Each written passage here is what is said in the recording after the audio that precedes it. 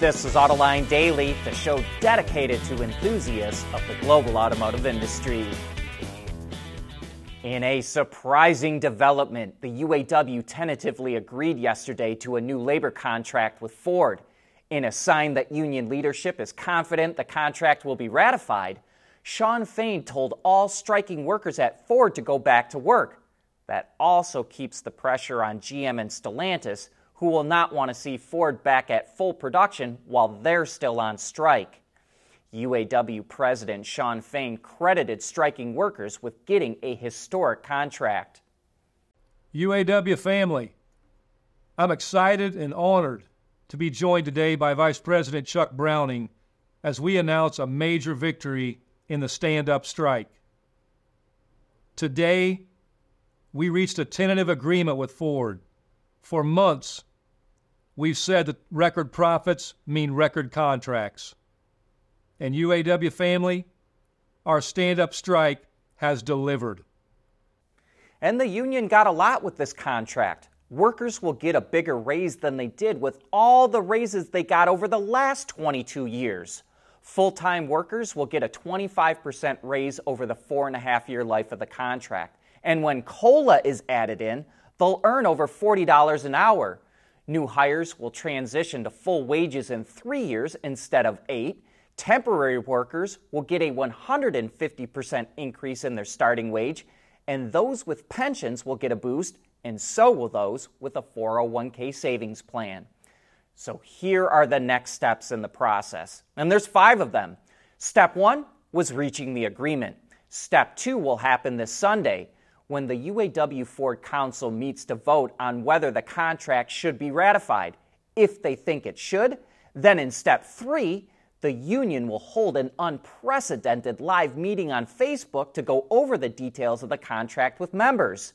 Step 4, there will be regional meetings with local leaders. And then for Step 5, the locals will hold meetings to review and discuss the contract, then hold a vote to ratify it or not.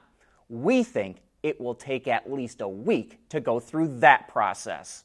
So, what will GM and Stellantis do? They will probably pretty much match what Ford agreed to, and then the union will agree to settle with them too. But it could take a few more weeks for that to happen.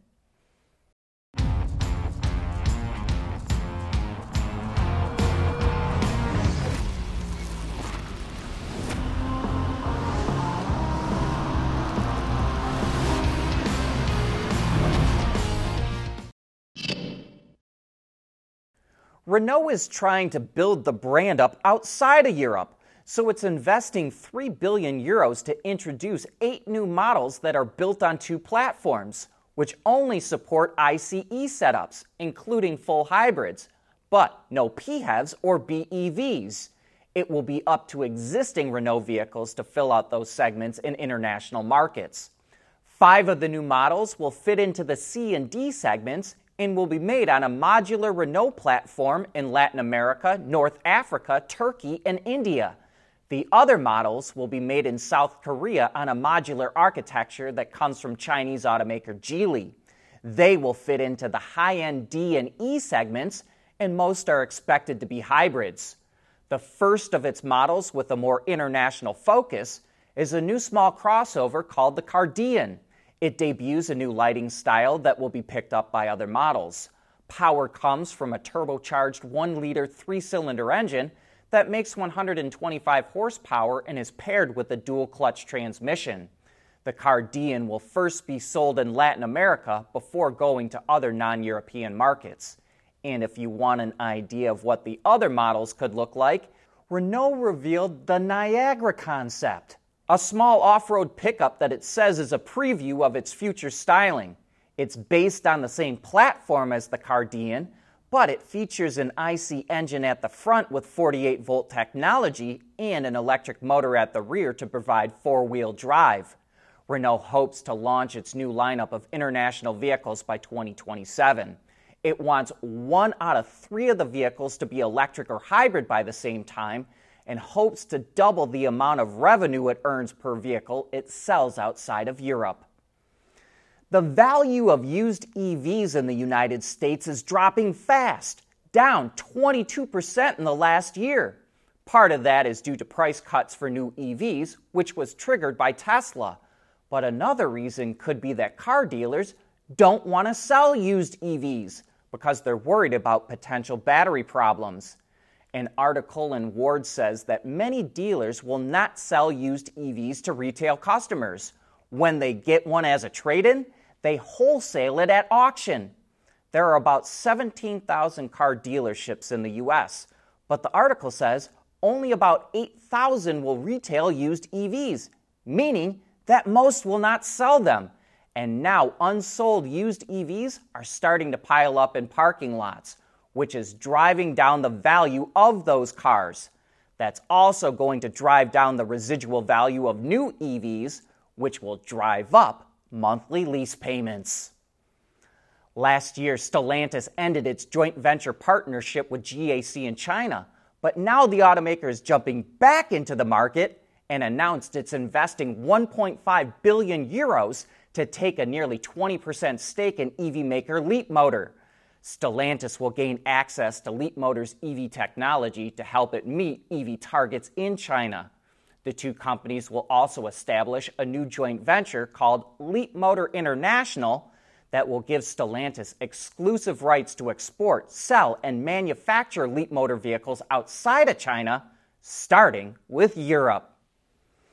BMW is already doing a good job of selling electric vehicles, and here's another reason it could keep that going. It started producing some of the first battery samples of its new cylindrical cells at a new plant in Germany. These are still only test versions, but they're helping to ramp up to scale production. The cells will launch in BMW's new class EVs that start coming out in 2025. They're 46 series cells, which is the same size around as Tesla's new batteries, but they're taller at 95 and 120 millimeters compared to 80 for Tesla. BMW says compared to its current prismatic cells, the 46 series batteries have more nickel but less cobalt on the cathode side and more silicon on the anode side, which improves energy density by 20%. With other efficiency improvements, it believes its new class EVs will get about 30% more range. Speaking of BMW, it's testing how semi-trailers fitted with their own battery packs and electric motors can help out both diesel and all-electric heavy-duty trucks.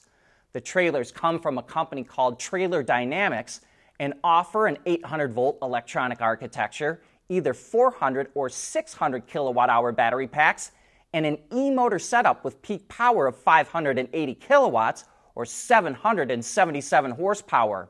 When hooked up with a diesel truck, it used 46% less fuel over short and medium distances and 48% less on long trips.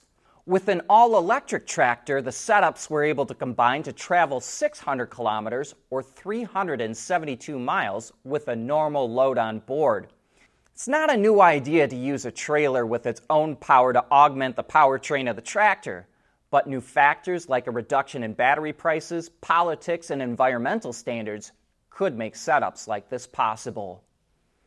Fiat is expanding into real estate? That's right. The automaker partnered with Unlimited Real Estate to open an apartment complex in New Jersey near the Hudson River, just across from Manhattan. Called Fiat House, it will have 300 residences and offer amenities like an on-site car-sharing service with Fiat 500e electric cars. The automaker says it's part of its vision of future urban living that combines, quote, connectivity, community, sustainability, and style. The complex will open next year, and interested residents can put their name on a waiting list. That brings us to the end of today's show. Thanks for tuning in.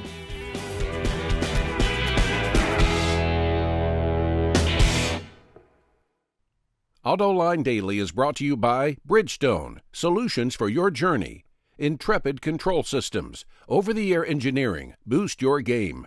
And by Scheffler, we pioneer motion. We want to know what drives your testing. OTA, connected car, diagnostics, remote testing. Intrepid Control Systems is here to help you work from anywhere. Intrepid Control Systems, driven by your data. At Schaeffler, we pioneer motion.